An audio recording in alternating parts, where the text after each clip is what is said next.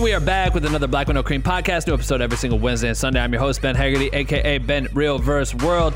And this is episode 201. Today's guest is Cole Walliser, most popularly known as the director of Glambot content for E! Entertainment. Cole attends major red carpet events like the Grammys and the Emmys to capture super slow motion shots of Hollywood's biggest stars utilizing what's called the Bolt, which is a motion-controlled, fast-paced robotic arm. And these shots are insane. But that's not all that Cole does. When he's not shooting celebrities like Ariana Grande or Brad Pitt, he's directing major commercials for brands like CoverGirl, Revlon, Cosmopolitan, and Disney, and directs music visuals for artists like Pink, Katy Perry, and so many more. Some of the things that you'll learn in this podcast episode are about his first big break in LA shooting dance videos for Miley Cyrus that ended up going viral and getting featured by Ellen DeGeneres. How he leveraged working for free as a BTS shooter into directing 2 documentaries, 4 music videos, and tour visuals for the superstar artist Pink. Cole shares his experience directing massive beauty commercials for CoverGirl featuring Katy Perry, Sofia Vergara, Zendaya, and so many more. We learn about the behind-the-scenes process of the Glambot and how Cole is able to direct the biggest stars on the planet under pressure on the red carpet. He even shares his strategies with building his personal brand on social media, his future plans for his YouTube content, and so much more. I just want to give a big shout out to Epidemic Sound for sponsoring this podcast. Not only does Epidemic give you access to 30,000 plus copyright-free tracks for freelancers to use on any level of project, but they also provide you with the stems. Now, as you know, my mom is a avid listener of the Black with No Cream podcast, so right now she's probably in the bathroom getting her hair done before work, looking in the mirror and saying, "Ben, what are stems?" I got you, Mom. Once you find the perfect track for the project, Epidemic gives you 2 options when downloading the song. You can download the full mix, which is a single MP3, or you can download all of the stems. Basically, stems are groups of music broken down into individual tracks. So instead of using the full mix, you could just use the melody or the drums or bass. So I'll give you an example. I want to tell all of you that we're going to be giving away a 15% off discount code on our Black with No Cream merch store, and I want to do it in movie trailer fashion. So first I go to Epidemic and I search movie trailer, and in the filters I'm going to choose heavy and ponderous because that's my vibe. I found the exact section in the track that I want to use when I'm telling you about the 15% off discount code. So I'm just going to play that real quick, just using the single MP3 so you can hear what that sounds like. Ladies and gentlemen, we are going to give away a 15% off merch code to the Black with No Cream merch store. Now's your chance to get a hoodie, a t-shirt, a hat, a mug. Are you ready? The code is BWNC Podcast. So now it's hyped. Everything sounds cool, but when I say the actual code, it's too powerful. The music's too powerful, and you can't even really hear me say what the code was, which is BWNC Podcast. You can use it right now. So instead, what happens if we let the music play as is, and when I say the code, I drop everything out, and all we hear is just the drum tracks? That might be fire. Let's give it a shot. A t-shirt, a hat, a mug. Are you ready? The code is BWNC Podcast. So there's an example of how the flexibility of using stems can make voiceover sound better, or give you just so many different options when choosing the music you want to use on your next project. Epidemic is giving a special offer to the Black with No Cream community. Use the code BWNC at checkout to get a 30-day free trial and 50% off the first month. Link is in the description. We're excited to get to this episode today, but if it's your first time tuning to the podcast, you are probably wondering, what the fuck is Black with No Cream? Great question. Black with No Cream is the illest educational resource for content creators fueled by caffeine. Or at least I take my coffee black with no cream, but you can drink or not drink whatever caffeine you fuck with and still be a part of our community. We have thousands of members from all around the world working together by sharing content, asking for feedback, passing tips and tricks along to one another with the goal of pushing each other to become the best motherfucking content creators on earth. And you can join our private group if you want to by going to bwnc.com/join. We would love to fucking have you. Please join. And without further ado, I bring to you my episode with Cole and the most epic podcast intro ever created right motherfucking now. Attention. If you stop this podcast recording at any time, you will die. I don't want to die. Do you want to live? You have 24 hours to share this podcast with 5 people or you will die. I'm kidding. You won't die. You're just weak shit for not sharing. And the winner of the best motherfucking podcast goes to...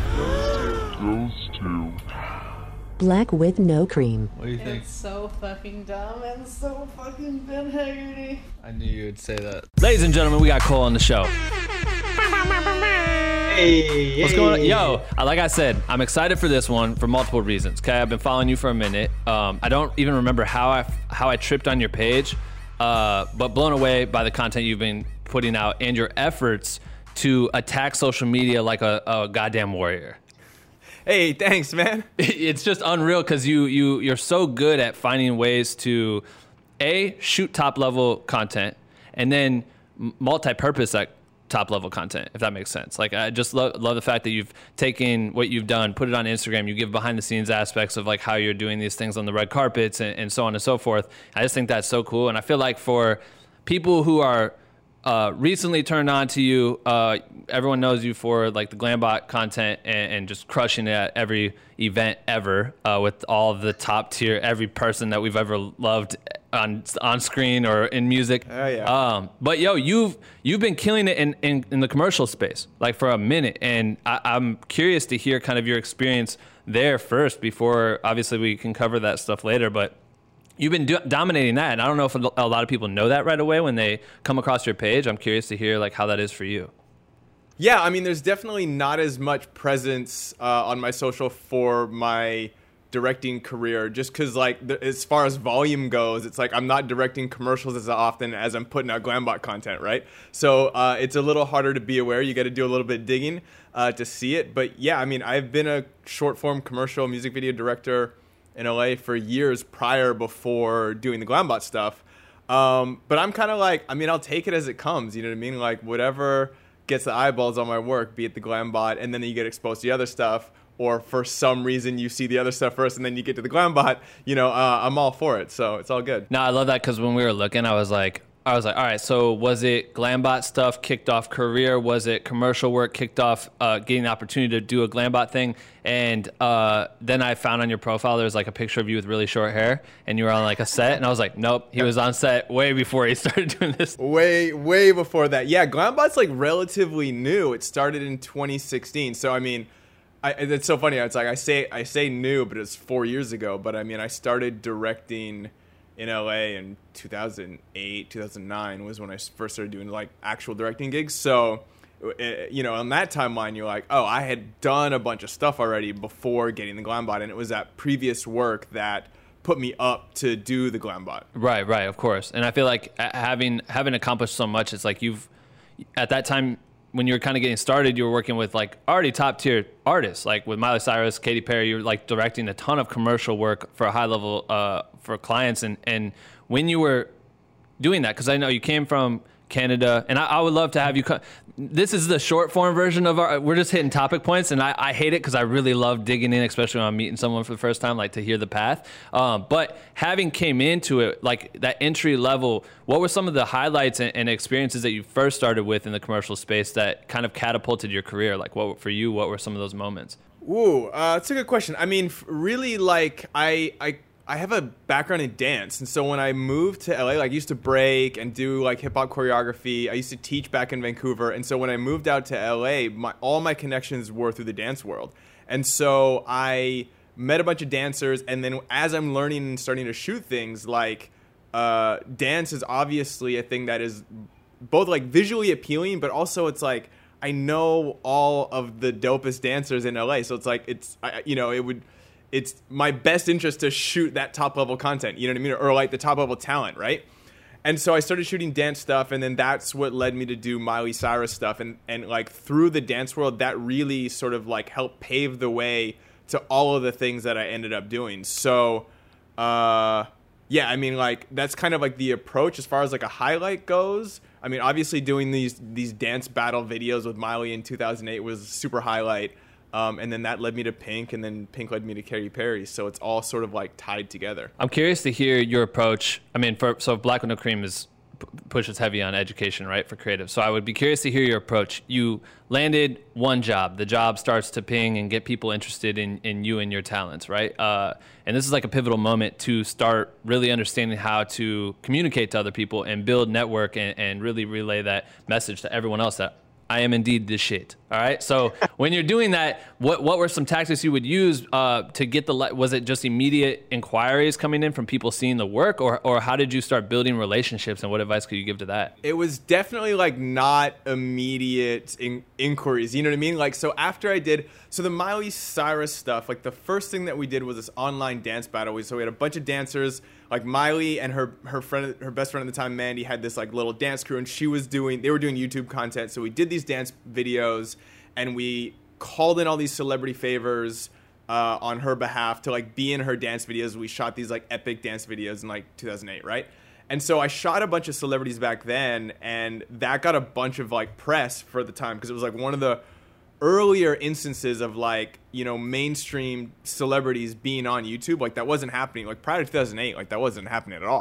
She was kind of the first one, and then a bunch of people followed suit, and so there was a lot of attention on it.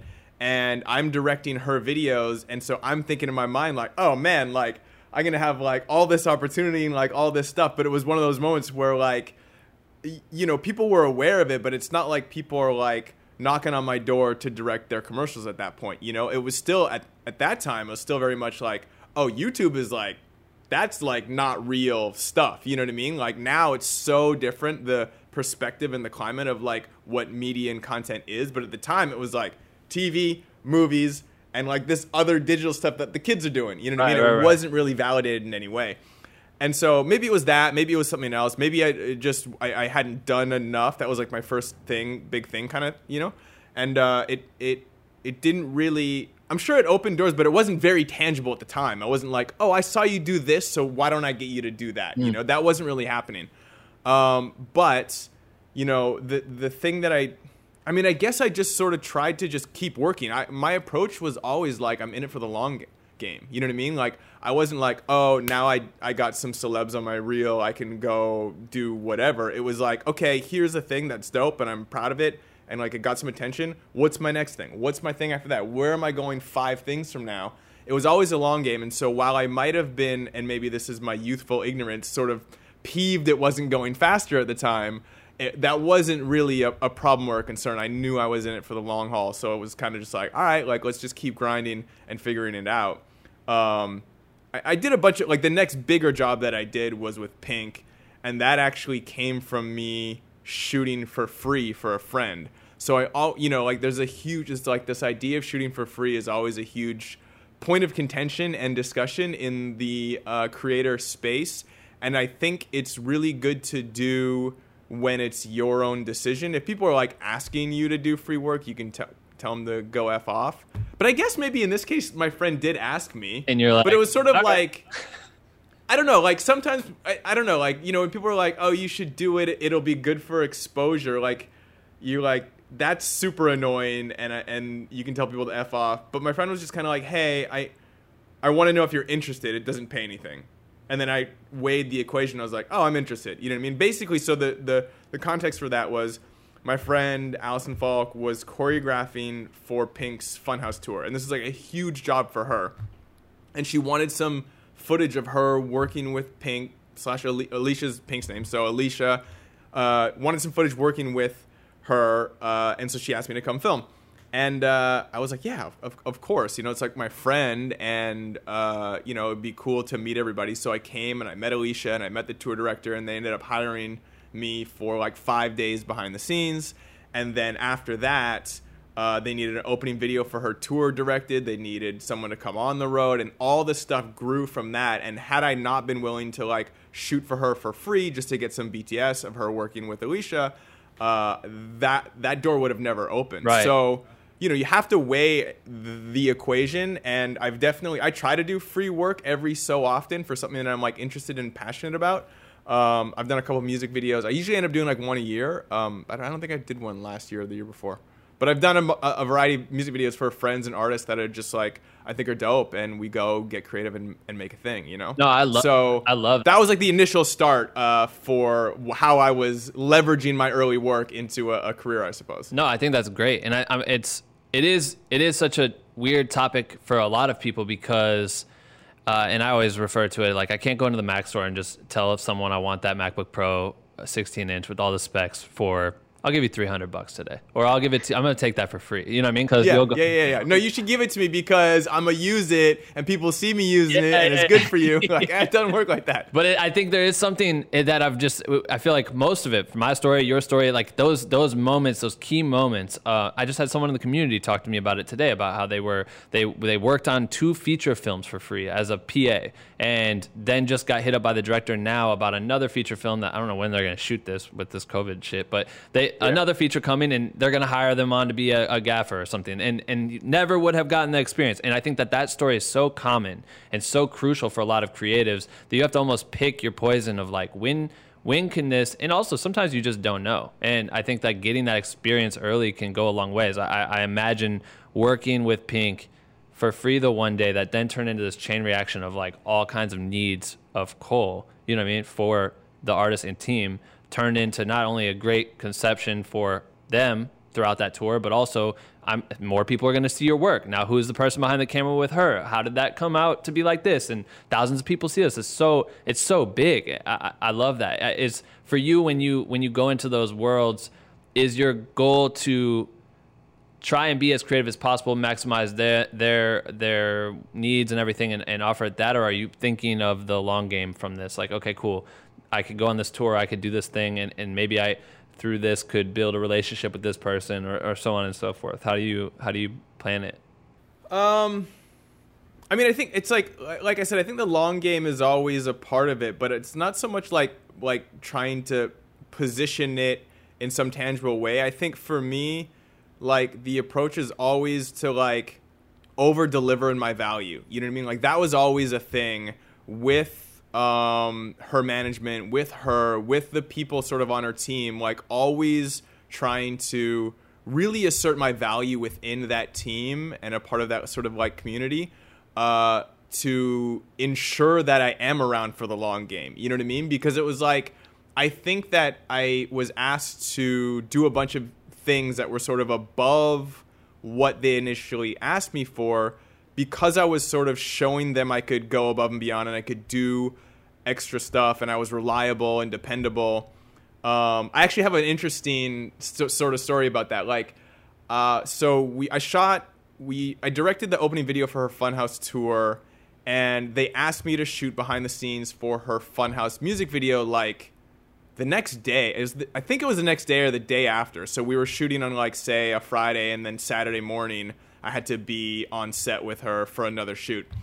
And it was a super long day and it was tough. It was like my first big directing, like real directing thing with the crew and stuff, with her on set. And I went home and I edited the footage, like just really briefly, like a little intro together. And I had it on my phone. And then when we went to set, I showed her manager, like, hey, like I cut together a little thing. And this is sort of very commonplace now, but I was kind of like, it was just sort of like, I was like, oh, I want to just show them because I was excited. So I showed her manager and he was like super stoked. And then I remember hearing from someone else like a year or two later that he was like super impressed with me being like on it and like having like just being prepared and like going the extra mile. I wonder like how much that little initial first impression went with him. Right. You know what I mean? No, of course. So that kind of stuff, and always just being on top of like taking extra photos and making sure they have them, and just being real communicative and making sure we're all on the same page, and doing anything I could just to like assert my value within that team and fill in the blanks where I saw I could. Well, it sounds like it worked. Like you went on to do a few music videos for her, and even the documentary, right? Like it was like a 30-minute doc. Yeah, we did a couple. We did 2 different documentaries on 2 different tours. So the first one on the Funhouse tour, and then later for the Truth About Love tour, I did a doc on her life on tour there. Yeah, so it definitely for sure like sealed. I think being going above and beyond, and that's always going to help with whatever team you're on. If you can add value and lift that team up, and maybe in places where they don't even realize that they need to be lifted up, that goes a long way. And obviously the proof is in the pudding. Your career has blown up from it, and you have the proof. You know what I mean? Hell yeah. I really preach this idea of identifying value and relating that to your sort of rate, rather than like what you think you should earn or like what your day rate is. Like people, there's such a common question of like, oh, how much do I charge, or like how much is a day rate for this, or what are people doing this kind of thing earning in this area, or whatever, right? Like trying to figure out your rate. And to me, it's always just like, the question is always like, what is the value that you bring client or the person that's hiring you? And that really changes depending on the situation. But if you can identify that and you can understand like what it means to them if you don't do it, that's how you figure out how much you're worth. Because you're worth exactly that much. You're worth it. You're worth like the amount it would cost them if you didn't do it. That's how much you should charge. So it's less bearing on like what gear you have, or like, you know, like how talented you are, what other past jobs you have. All that matters is like what you're worth to them. If it's worth, you know, $500 to them, it's worth $500. If it's worth $5,000 to them because it's gonna be a huge headache to get someone else, then you're worth $5,000 to them. But it's all about identifying your value to the production and what that means in a dollar amount. And I think that's how you sort of equate your rate. I love that. Yeah, I know. We have a guide literally talking about how to charge a client. That's one thing that we talk about too, is it's so, sometimes you may have to come in at your $500. We're just calling it $500, but you come in at $500 and prove your value and prove what you could bring to elevate. And then you can, you know, bring it up later, because they're going to realize that they need you. That absolutely need you. That you're a tool to them, you know? Yeah, and that's the thing about working for free and sort of coming in at a low rate or doing favors at first, is that like your value isn't tangible to them.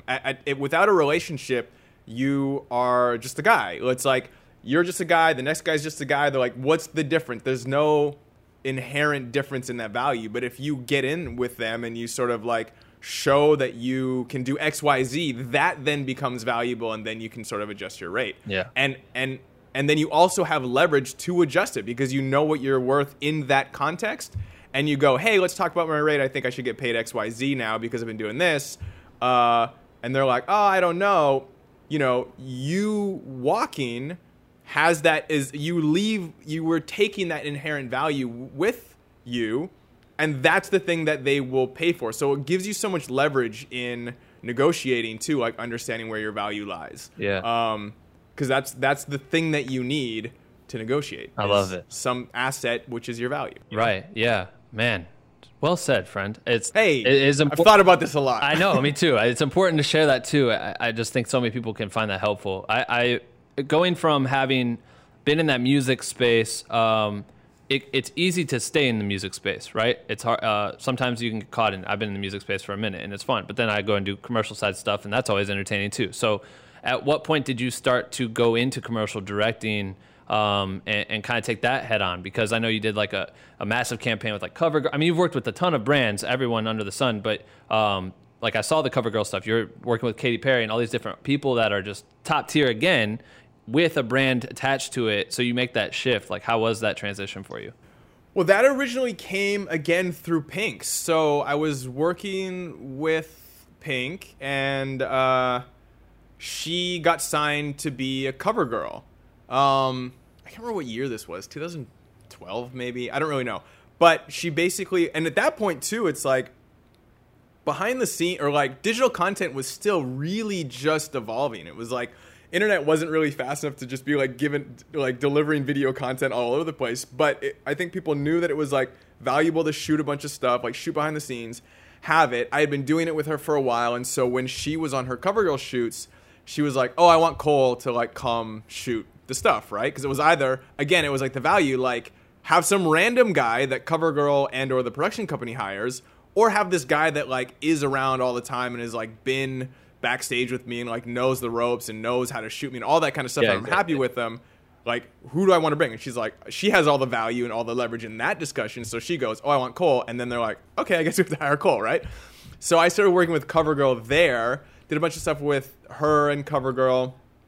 And then I think in that time I had also started working with Katy Perry. So I like wrote and directed essentially like a short film that played throughout her California Dreams World Tour. And so we did a huge production with her. I was on the road a little bit with her, but just sort of like overseeing the content that I directed for her tour. So that was almost like a big upgrade for me, where with Alicia I was doing like behind the scenes and content, but then with Katy Perry it was like I just directed the videos on during the show. You know what I mean? So and then as chance would have it, Katie signed to be a cover girl. And then CoverGirl was like, hey, we want you to shoot a bunch of stuff with our new CoverGirl, Katy Perry, but we need to vet you through her team.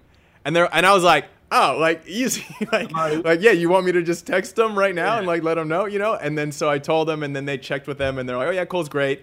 Then I was doing, like, Katy Perry's and Pink's CoverGirl content, and then I was working with CoverGirl and that ad agency a ton, which was great at the time.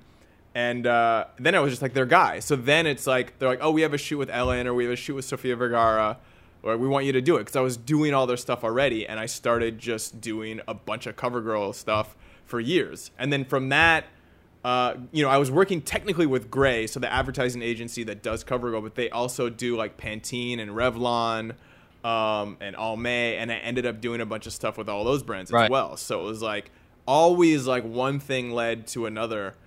With me, and I sort of just like came into this female beauty pop star music kind of space, and I've worked in that a lot, and that in turn was also the thing that led me to the Glambot, because I had beauty, I had worked with high level talent, and I understood like movement through dance. It was sort of like, oh, Cole seems to be like a guy that can tackle all of these aspects of what this Glambot is, and bring it to the next level. Yeah, that's.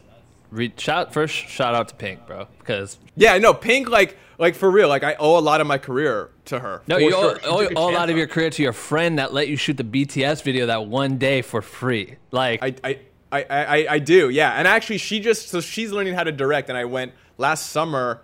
I DP'd her first short film. We went to London together and shot a dance film. So we continually work together, which is super awesome. So, no, that's awesome. No, I think there's something about being able to parlay relationships and really like kind of maximize that. But also, you're right. Like in that space, you're kind of becoming this person who is able to accomplish. Beauty's hard, right? Beauty's very difficult, especially like with women. Like shooting women is very tough, and when you can master that, it's well respected. Obviously, mastering it with like the top of the top when it comes to the women. But what are some tips for people who are getting into shooting beauty, and some things that you've learned along the way that's helped you grow and become trusted?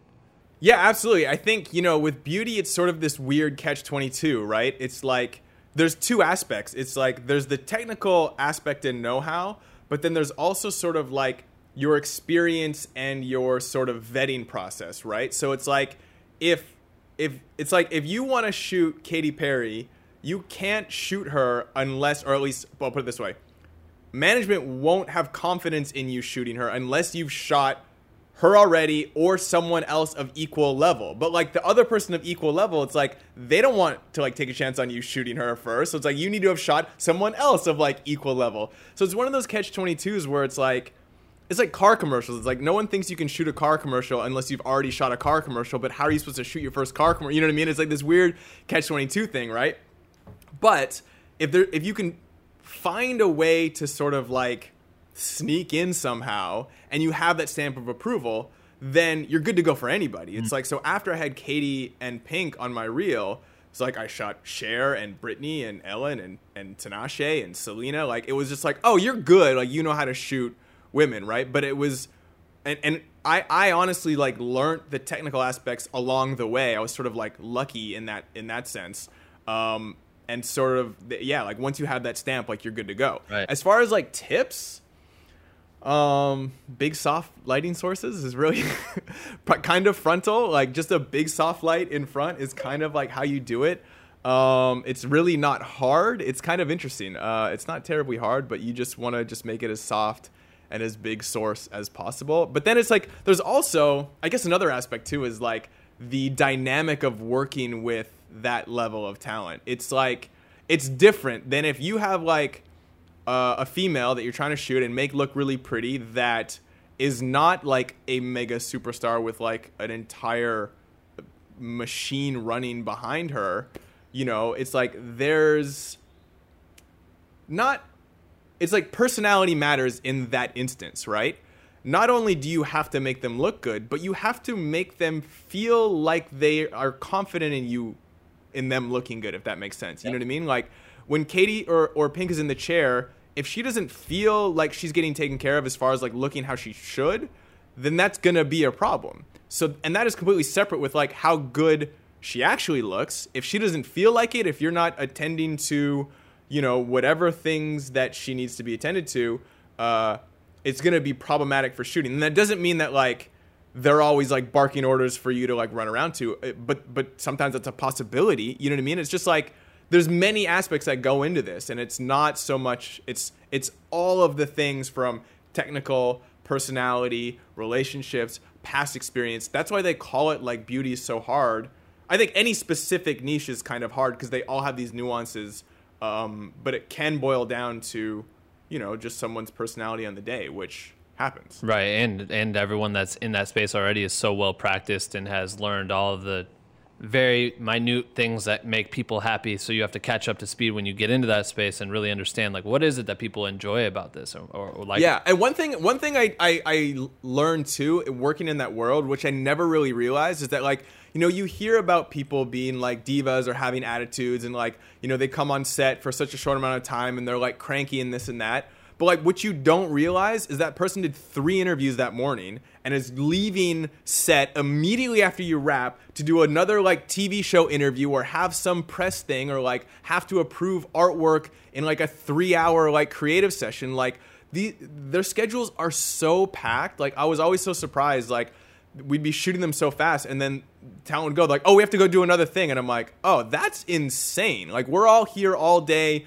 like waiting and setting up. You know, and then you come in for like 30 minutes and then you leave. We think it's like, oh, you're just chilling at home, but you're working all day long. And so it's like, if I get you and it's like you're having a tough time, it's like there's other people before, or like it's just been a hectic, grueling day. So I try not to pass any judgment because it's like, I don't know what that schedule's like. That sounds insane. No, I love that. That's a good point of view. Yeah, you have no idea, man. And, like finish that, they hop on the PJ to fly to London for some other stuff, and for you, it may be like the biggest day, like the biggest budget, the biggest crew you've ever worked with. For them, it's just another task list that they have to knock out. Like they may be passionate about it, but it's like, damn, I got 15 things like this today. And someone just spilled my coffee and it took 25 minutes to get here and I have to wait another 25 minutes again. And that's enough to piss someone off. Yeah, no, for real. It's the truth. It's like you're running around nonstop and you're about to do a thing and someone messes up your coffee order and you have 4 minutes to drink your coffee. You're like, I'm going to be pissed. You're like, what the hell? Like, I have no time to get another one. Also, what's crazy to think about that now is you already have people just poking at you. You know, especially, I mean, with Beyonce and all these artists, women, like everyone does a role, hair, makeup, all this stuff. They're always touching you on sets, music videos. So and now it's even weirder with the COVID shit. You have people touching you, so you're already kind of nervous, and you have so many things to get done. Like, what a weird time, what a weird transition. But that's a whole nother conversation. I think what's cool about that is also your approach, right? So if we slide into, because I mean, obviously I'd love to talk to you all day long, but you got shit to do. So the Glambot thing. So coming in, using the bolt and creating, and could you explain first before we talk about this? Can you explain what the Glambot is? Because my mom listens to every podcast episode, and I know she's been wondering what the hell we're talking about this whole time. So could you summarize what it is? So the Glambot is a high-speed motion control camera system that is run and owned by E! Entertainment for their Live from the Red Carpet show. And it shoots talent on the big award show red carpets in this really surreal, slow motion kind of a visual that is like a new take on the red carpet photos. And so I direct all the Glambots for E! And you basically just shoot super sweet slow motion with basically all the top talent in the industry. So, illest job ever.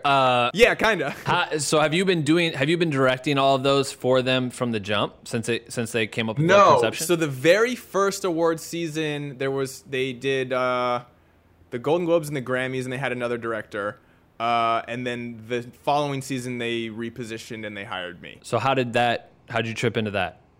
So I had worked with one of the red carpet producers, this guy Eddie Delbridge, in 2008 with Miley Cyrus on that very first job. So when we did those dance videos online, we ended up, it sort of was there's a bit of a buzz back then about it. She was hosting the Teen Choice Awards, and they wanted to bring these dance crews onto the Teen Choice Awards and do an on-stage battle at the award show.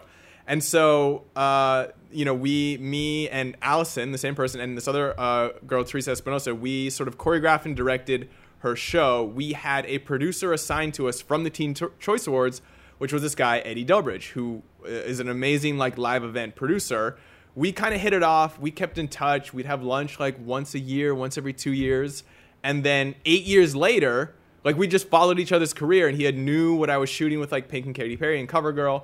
And when they were looking for a new director, it popped in his head oh, Cole would be great because he shot beauty, he knows dance, and he's worked with high-level talent. So they brought me in to meet all the execs. We met. I pitched some sort of ideas for how I saw it working, and they hired me for the Emmys in 2016. That's insane. Hell yeah, because this goes all the way back to just being a good person on every job that you're in and being sociable and really building that network, because you never know that this person's going to run the show 8 years later. You know what I mean? From that job. Yeah, he was an executive producer of the Red Carpet Show for E! For years after that. And it was I just think he was awesome. We got along. We just kind of kept in touch. And it was never oh, I hope I think he might hire me again. It was always Eddie's dope. I like hanging out with him. We always just get a good vibe. And we just sort of hit it off and became friends. And it wasn't, we had lunch a million times before he hired me again 8 years later, right. But that wasn't really, obviously I knew it's possible. He's out there producing stuff, but it was never it was cool. We just developed a friendship because, we just caught a vibe, right? So you never know how those things are going to play out. What I think is interesting, especially in these really, and I know you said that the reason you got put on the Black with No Cream from the first place was through Cash Bunny, and shout out to Cash. Mm-hmm. Me and Cash we went with Jada to the MTV Music Video Awards, this last one. And being on the red carpet is so funny because shit happens so quick. You know what I mean? Every time I've been part of those things, it happens so fast. So you have to kill it, right? You have to kill it really quickly. And I thought it was dope because I think you had you made a video about your experience with Billie Eilish, which is on your channel. It's your top 3 most viewed video or whatever. So what you talked about in that video, and I would love for you to go into that a little bit more, is she was passing by. You didn't even know she was going to be there. You were able to grab her for a second, and you had one shot to get it right. And the depth of field is so shallow, or whatever. You explained it so well, but you had only a micro moment. So I'd love to hear about that story, but also how do you manage that time to make sure that you kill it, making sure the gear is working properly. I'm sure you have a crew that kind of is killing that and making sure everything's running properly, but being able to communicate how to make them feel comfortable. You already talked about that. You want to make them feel beautiful, and these people to feel massive, and this is going to be a cool, I know it looks weird, it's going to be cool. How do you go about doing that? Yeah, that's definitely a thing that I'm trying to figure out, because sometimes a lot of the times it gets across well, and I feel talent understands sort of what I'm trying to do and what they need to do to look its best, but then sometimes it just doesn't really work. You know what I mean? And it's just sort of a hard thing you're always negotiating with talent, how much or how little to get them to do it. And I guess the pressure is on because, as you said, it was I only have a moment. I would say 90 to 95% of all the Glambots you've ever seen are all just one take. We don't ever get a second chance. Awesome. You know what I mean? On occasion, if they feel they didn't really like it or they felt awkward, they can ask for another take, and sometimes we'll do one. On occasion, we'll know instantly there was some technical issue and we'll ask to do one again. But by and large, it's one and done. You know what I mean? I have 30 seconds to explain how to do it safely, make them feel comfortable, make sure they feel good, make sure we end up with a good Glambot, so there's a lot going on. I mean, it helps that I do it 60 times a night, you know what I mean? Right. But I don't really know. I don't know what tangible thing I could say as far as my approach. And I almost think that's kind of a thing that I think works well with this behind the scenes content, because it's really just me being me in a sense of being just friendly and personable, and every person is I kind of say the same things, but every interaction is just different. You know what I mean? Because I'm trying. The first thing that I try to do is just suss out how they're feeling. Are you excited? Are you happy? Are you going to be reserved? Are you going to be expressive? And so as I'm going through my explanation, I'm really trying to figure out how much can I get them to do? How little can I get them to do? and there's a lot going through my head. You're treating them like humans, like you treat them like real people. You know what I mean? Like it's not just like, oh, I'm so excited. But you're talking to them so normally, and that's I do love about the behind the scenes is it's so casual, and you bring them in and you make them feel very comfortable immediately, and that makes them trust you. And sometimes they're gonna give you a major twirl or do some wild shit, or sometimes they're just kind of probably like, I'm sure you have some scratches where you're just like, nah, it's not that cool because they did not get what I was talking about. Yeah, and I always sort of try to, like, people, you know, I always sort of try to take responsibility for that. I'm like, if they didn't do something, it's my fault. You know what I mean? It's not because, like, they didn't want to. It's because I didn't communicate it in a way that resonated with them for them to understand. Now, granted, it's not like everybody's going to want to do a jump or a big spin, right? But, you know, I always look at it, I take it my responsibility. It's my piece of footage in a sense. I'm the director. If it doesn't turn out right, that's on me. It's not on them. Right. They're the actor, you know what I mean? So...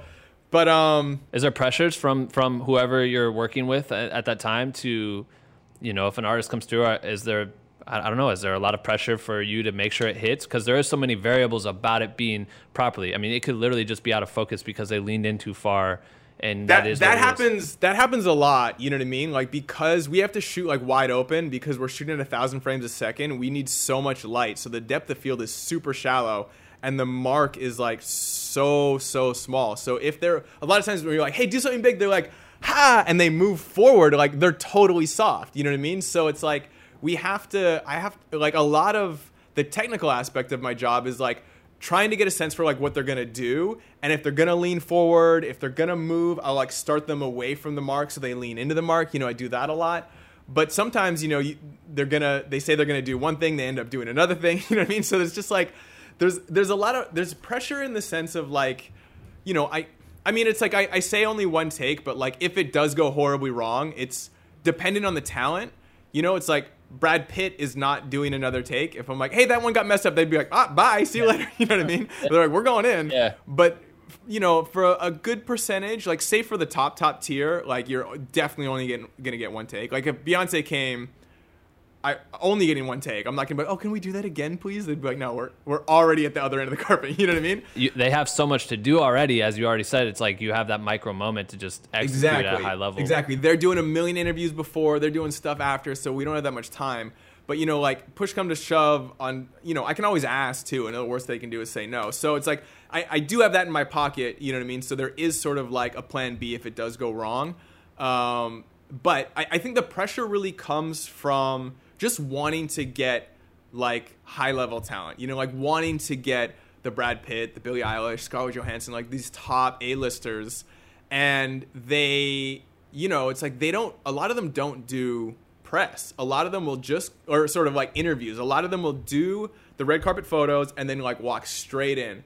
So it's like Bradley Cooper's coming, just whoop, straight in. Leonardo DiCaprio's coming, just whoop, straight in. Doesn't stop, doesn't look. The publicist is just like, no. And they're just like walking straight. Crazy because if they saw what it was, like it's such new technology and very little people have been shot this way. You know what I mean? It's one of those things to be honest, when I saw your page, I was like, damn, it's a great idea. You know what I mean? I was like, shit. And it was the same thing when you see Dave Meyers do it with Kendrick in Humble. Or no, what music video was it? But it was Humble. Was it Humble? And all of a sudden you're seeing him use it, and I'm like, damn it, he used the bolt so well, and now everyone's just like bolt in music videos, and they're trying to emulate it because it's that thing, and that's become like your thing. Because I see it like transcend beyond that. People are gonna want it outside of it, like you did it with Comedy Central and so on and so forth. But it is just crazy to see the technology, and then to think like, if the publicist would just hold up for a second and let them look at it and see, they'd be like, oh shit, that's kind of fire. I want to get a video. Yeah, I mean, and I think actually, you know, like all of these behind the scenes are like raising the profile of the Glambot, and I think that celebrities and like talent are being aware of what it is, because I've noticed like people are they know what it is coming in and they get excited about it. And even like with Ariana Grande, like her publicist said no. And then she's like, wait, what is this? They're like, Glambot. She's like, yeah, I want to do this. And she came in and the publicist was like, oh, okay. You know what I mean?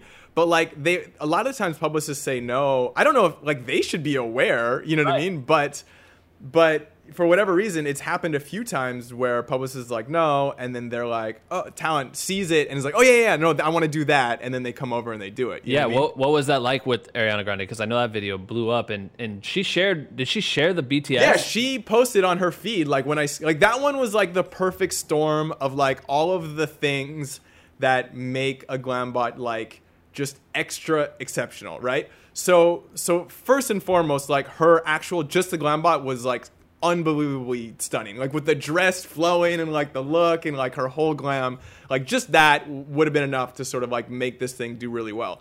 But then the other thing that happened was I scared her, which is always like fun and charismatic, you know what I mean? Like that happens every so often. Like I've scared Camille Cabello and a few other people, and just the reaction is like cute and charismatic, so that makes it a little special. And then she, came over and like looked at the monitor with me. We had a little moment over there together. We took a selfie. She asked my name. You know what I mean? So it's like all of these little things sort of like add to the interesting factor of like that particular glam bot. And then, with her, I don't know, like she's 150 million followers or whatever. And so for her to post her at the glam bot, being shot and being scared by it and it being this fun little moment, like every other celebrity follows her and they see it and they know what it is. So it's like those kinds of things really help elevate it. Oh. And even like the year before when Lady Gaga was promoting A Star Is Born, I shot her for every single award show every time. And like for the Golden Globes, she posted no other media but the glam bot that we shot of her. So like that, like Gaga's doing it and posting it. I think every other celebrity's like, I want to do this. You know what I mean? Of course. So that kind of thing like really, really helps too, I think. No, it's an awesome chain reaction. And you're also, who knows, to go into 2 years from now when Ariana or Gaga or anybody starts to be like, wait, I remember that dude that shot that. We should use him for XYZ, and then that parlays into other jobs. But it is cool to see how, I mean, think about it. You get the stock, you get the photos that everyone's used to. You get some interviews that they're tired of already saying the same thing about that movie. And then you can have the illest, like, slow motion video ever made. You know what I mean? That literally is brand new tech. Like, of course they're going to want to post that. It just looks so cool. And finding ways to utilize that outside of, you become comfortable there and then you've taken it outside. It's just so unique. And I also like that, how you capture behind the scenes. So I'm curious about that. Did you pitch that to say like, hey, is it cool if I also film this and use it on my channel? Because I think you're adding to the awareness. No, sir, I did not. You didn't. All right. Respect. Because I know that can be tough.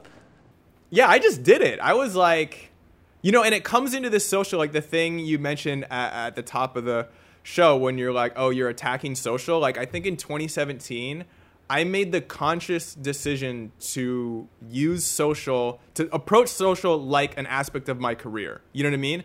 I was like, oh, this isn't so much sort of like fun and with my friends and let me kind of post some stuff. I'm like, this is a quarter of my career. This is my marketing. This is my promotion. I am looking at this like it's a facet of my job, and I'm going to work on this just as much as I sit down and edit. I'm going to sit down and like plan and like figure out what I'm doing on social. And so I don't know where I got the idea from. I mean, the idea in itself is like, oh, shoot behind the scenes. It's like, okay, that's common. You know what I mean? But then it just sort of like, I think for one of the Oscars, I had the producer taking some behind the scenes photos on her phone. Like if it was someone dope, I'd be like, hey, can you like snap a couple pictures of like me working with whoever? And so she would. And then I think one of them she's like, oh, I got a video too. And I cut the behind the scenes, that video with the end result. And I was like, oh, this is kind of cool. Like you see the real time and then you see the result. Like that's kind of cool.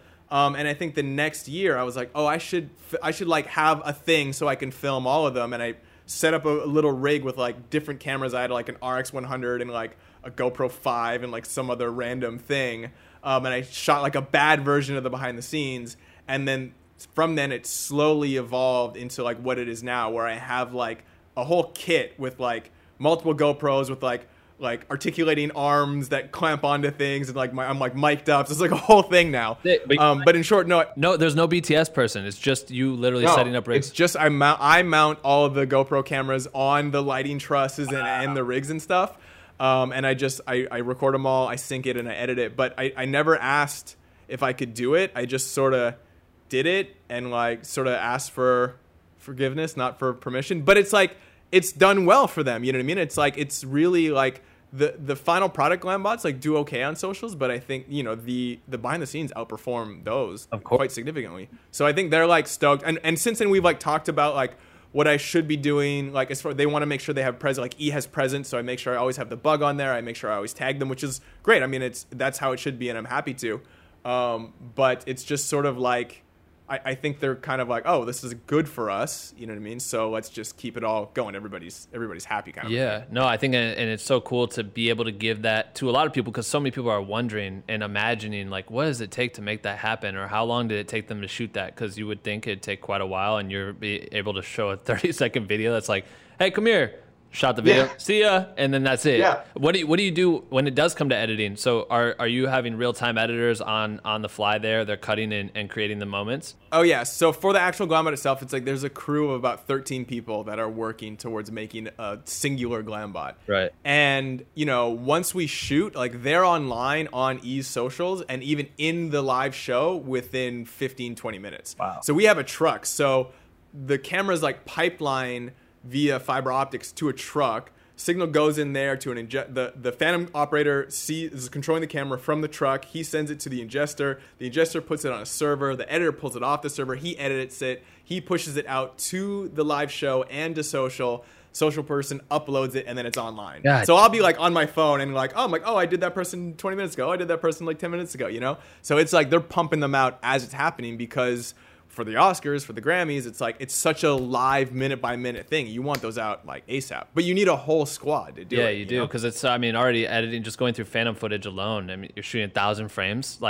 That's unreal time to spend cutting to be able to build a system like that is so key. That's crazy. I love that. So then from there, what is your plan now moving forward? I'm curious because it's like that's probably taking up was taking up a ton of your time. And I'm sure you were slated to do a ton more this year. But what is your goal now from creative? Like what do you find to be like the intriguing thing for you that makes you want to keep creating on top of the fact that you're building such a cool social presence of feeding content to people? So I'm sure you're just constantly thinking of new content you can provide to your audience as well. Yeah, I'm really enjoying sort of like the YouTube space as of right now. Like that's an area of social that I'm spending more time on, and it's fun to create these longer videos because like on Instagram and like TikTok or whatever, it's like, and Facebook, it's like 1 minute videos of these Glambots, which is cool. But like on YouTube, it's like I get to sit down and talk a little bit more, give a bit more context, and even just create more different content about what I'm doing in my life that is a little bit longer form, and that's been really fun. And again, it's like it's just another. It's like it's work. Like the idea that I like getting hired to direct commercials and music videos or whatever, that sort of in itself inspires me. But the idea that I get to create my own stuff, and now I have this audience like that I can share it with. It's like I have my own distribution channel on demand, you know what I mean, that I can like make content and put it out there, and there's an audience to see it, which is super fun and exciting. So I'm just like really excited to be making more stuff.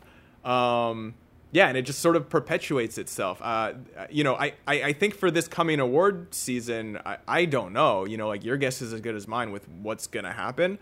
It was sort of looking up for a bit, but as the past few days it's kind of been looking down lately, so I don't really know. But there's always, like if that all goes away, it'll be a bummer, but I'm still going to be like making my own stuff and shooting more. And I've been really like trying to focus on making the jump from short form to long form. So like I've been working on a couple feature scripts and like really trying to make that long form narrative jump. And so that's really been a big focus of mine, in addition to like making as much content and being as active on social as I can to further my career and my presence in being a content creator, essentially. Right. I love that. Then probably by the next time we have award shows, the next Glambot operator will be pulling you aside and directing your twirl, man. Oh, wouldn't that be the best? You know what I mean? Like that's the goal, man. As we close up, I would, you had the Ariana story. What was like one of your favorite highlights outside of that one from being able to pull someone off to the side and execute like a high level piece of content? Like what was one of your favorite moments from being on the carpets? Ooh, I think like this past year, like Brad Pitt, you know what I mean? Like he's just such an icon. And in addition to that, he was just like the coolest guy, you know what I mean? And it was always like like our whole night was not positioned, but like the goal was to get him. You know what I mean? Because we knew that he was doing a lot of press for Once Upon a Time in Hollywood, and he had been like fun and playful in press leading up to the Oscars, and sort of he was, I don't know if he was like favored to win, but he was like, people were like excited about the idea of him winning, and so everybody really wanted to get Brad Pitt, but it's like you never know, and it always comes down to like they're walking by, and like the way you ask the publicist is like that might determine whether or not you get them. You know what I mean? And so especially with big celebrities like that, it's like they come at the end when it's like super busy and there's like the show starting and they're like walking through, you know? So he's like beelining it right past us, and like we're pretty much at the end of the carpet. Like there's a couple little interviewees like outlets after us, but essentially we're the last big booth, and then the door is right. Like those big grand stairs, like we're right around the corner from that. Right. So as soon as they pass us, it's like they're up the stairs and they're in the building, right? And so it's either like do this thing or like go right there. It's inside, like you're done as soon as you go right there, you know? So the draw to like just go inside, it must be high, right? So he's walking by, and I don't remember because we have these field producers that are talking to the publicist, and I don't remember overhearing the pitch, but I just remember like seeing him and just being like in my mind, just being like, please, please, please, please. He's like walking down, we see him coming, and then he like looks over, and he's like, they're like, how long? And they're like, oh, super fast. He's like, all right, like let's do it. And he comes over, and he's just like, what's up, man? How you doing? And he's super cool and super nice, and like, you know, I grew up watching this guy's films, and it's just like he's a legend. Yep. You know what I mean? And so, and he was just so nice, and I was like, oh, you're like the coolest, like most friendly guy ever. And he just did a super cool move. The other thing I should add too is that like Glambots with men is kind of like, it's a little weird. They have like less to do. You know what I mean? Like with girls, it's like you can flip the hair, twirl the dress, spin. You know what I mean? But like guys, it's like, especially they're just like not as used to it. Like girls, you're like, oh, do like a cute pose. They have 20 that they can pull from. But with men, you have less practice, and there's less sort of like, what are you gonna do? Yeah, they like want to pose for a photo naturally. Yeah, you know what I mean? And like it's just sort of like, it's sometimes a little tricky to like figure out moves for men, you know what I mean? But he was just like, just on it. And like, I don't even know what that move was. It was kind of like a punchy thing, but it was just cool and dynamic, and he was super cool. And I think that moment like really stood out to me as just something super fun and a little special. And when you're directing them, are you giving them examples of moves they could do, or are you just kind of like explaining what it would look like and allowing them to kind of free thought? It's a combination, to be honest. Some people come prepared. They're like, oh, I'm gonna do this, and some people are like, I don't know, what should I do? Like, give me a move to do. And so they all range in between those two extremes. I try to again get a sense for like what they're feeling like. You know, my first thing is like, do I get the sense they're feeling like doing something dynamic? Like, could I get a jump, a spin out of them, a big move, or do I feel like they want to be a little bit more subdued and controlled? And that can come pretty quick. Like after we say hello and like, how you doing? I'll get a sense, like you can get a sense for like how dynamic they're willing on being, just based on the fact that how they say hi. If they're like, hey, how's it going? You're like, oh, you're gonna do something fun. If they're like, hi, nice to meet you, you're like, okay, maybe you're just gonna chill a little bit, right? Yeah. But you have to use all those cues to like figure it out. And it doesn't necessarily mean that if they're not willing to do something super expressive and dynamic, it doesn't make it bad. It just like tells me that like I need to maximize whatever it is that they are doing, or like what's the biggest version that I could get them to do to feel comfortable with. So there's a lot of those negotiations kind of going on in my head as I'm meeting and talking to them. No, I love that, man. Yeah, it's just so cool to watch it and to see it grow. And I know you just celebrated your 1 million followers, and you got like 6 million on TikTok, and that shit's just gonna keep booming. And I'm like proud for you, dude. I don't even know you until now, so I'm really proud for you, man. It's a cool thing to watch, and it's cool to see someone, you know, really multi-purpose what they do and share it out. And you've just found a couple different avenues that are really sticking for people. I think it's inspiring creatives all over the place, and I'm glad that you were able to do this show, man. I really appreciate it. Oh, cool. Thank you for having me, man. Yeah, I've been a fan of yours in the show for a while. Like I said, been watching since I first saw Cash on here, and it's just like, it's really cool to share some insight with like that creative audience. You know what I mean? Like I know, like I feel like your audience is very much in line with like how I approach, my career and like doing the same kind of a thing. So it's really cool to kind of share insight with that audience, and I'm stoked. Shit, man, we appreciate it, and I hope you stay safe out here, and hopefully award shows start kicking back into gear, and we can get it back on set for real. Fingers crossed, man. I'm hoping for it. All right, thanks, dude. Appreciate it. Awesome, buddy. Thank you. That's it for episode 201. Huge shout out to Cole for coming on the show. I appreciate you, bro. If you are new to the podcast, do us a solid. Hit the subscribe button on whatever platform you're listening to. We do this every single week. We talk to legends like Cole and all kinds of different creatives to try to give you guys the insight and the information that, I wish I had when I was coming up. And I think, there's a lot to learn here. We just hit 200 episodes, which is pretty fire. So go dig in. Tons for everybody to enjoy. That's it, though. Shoot us a text if you haven't already and join that. We're kicking out weekly motivation and lessons that we're learning from each podcast episode every single week. The number is in the description. And hopefully you take up what that 15% discount code on the merch store that I gave you earlier at the beginning of the show, because we're only going to do that for 2 weeks. But that's it. All right. Enjoy the work week. Keep creating. We'll see you in a few days, you bitch.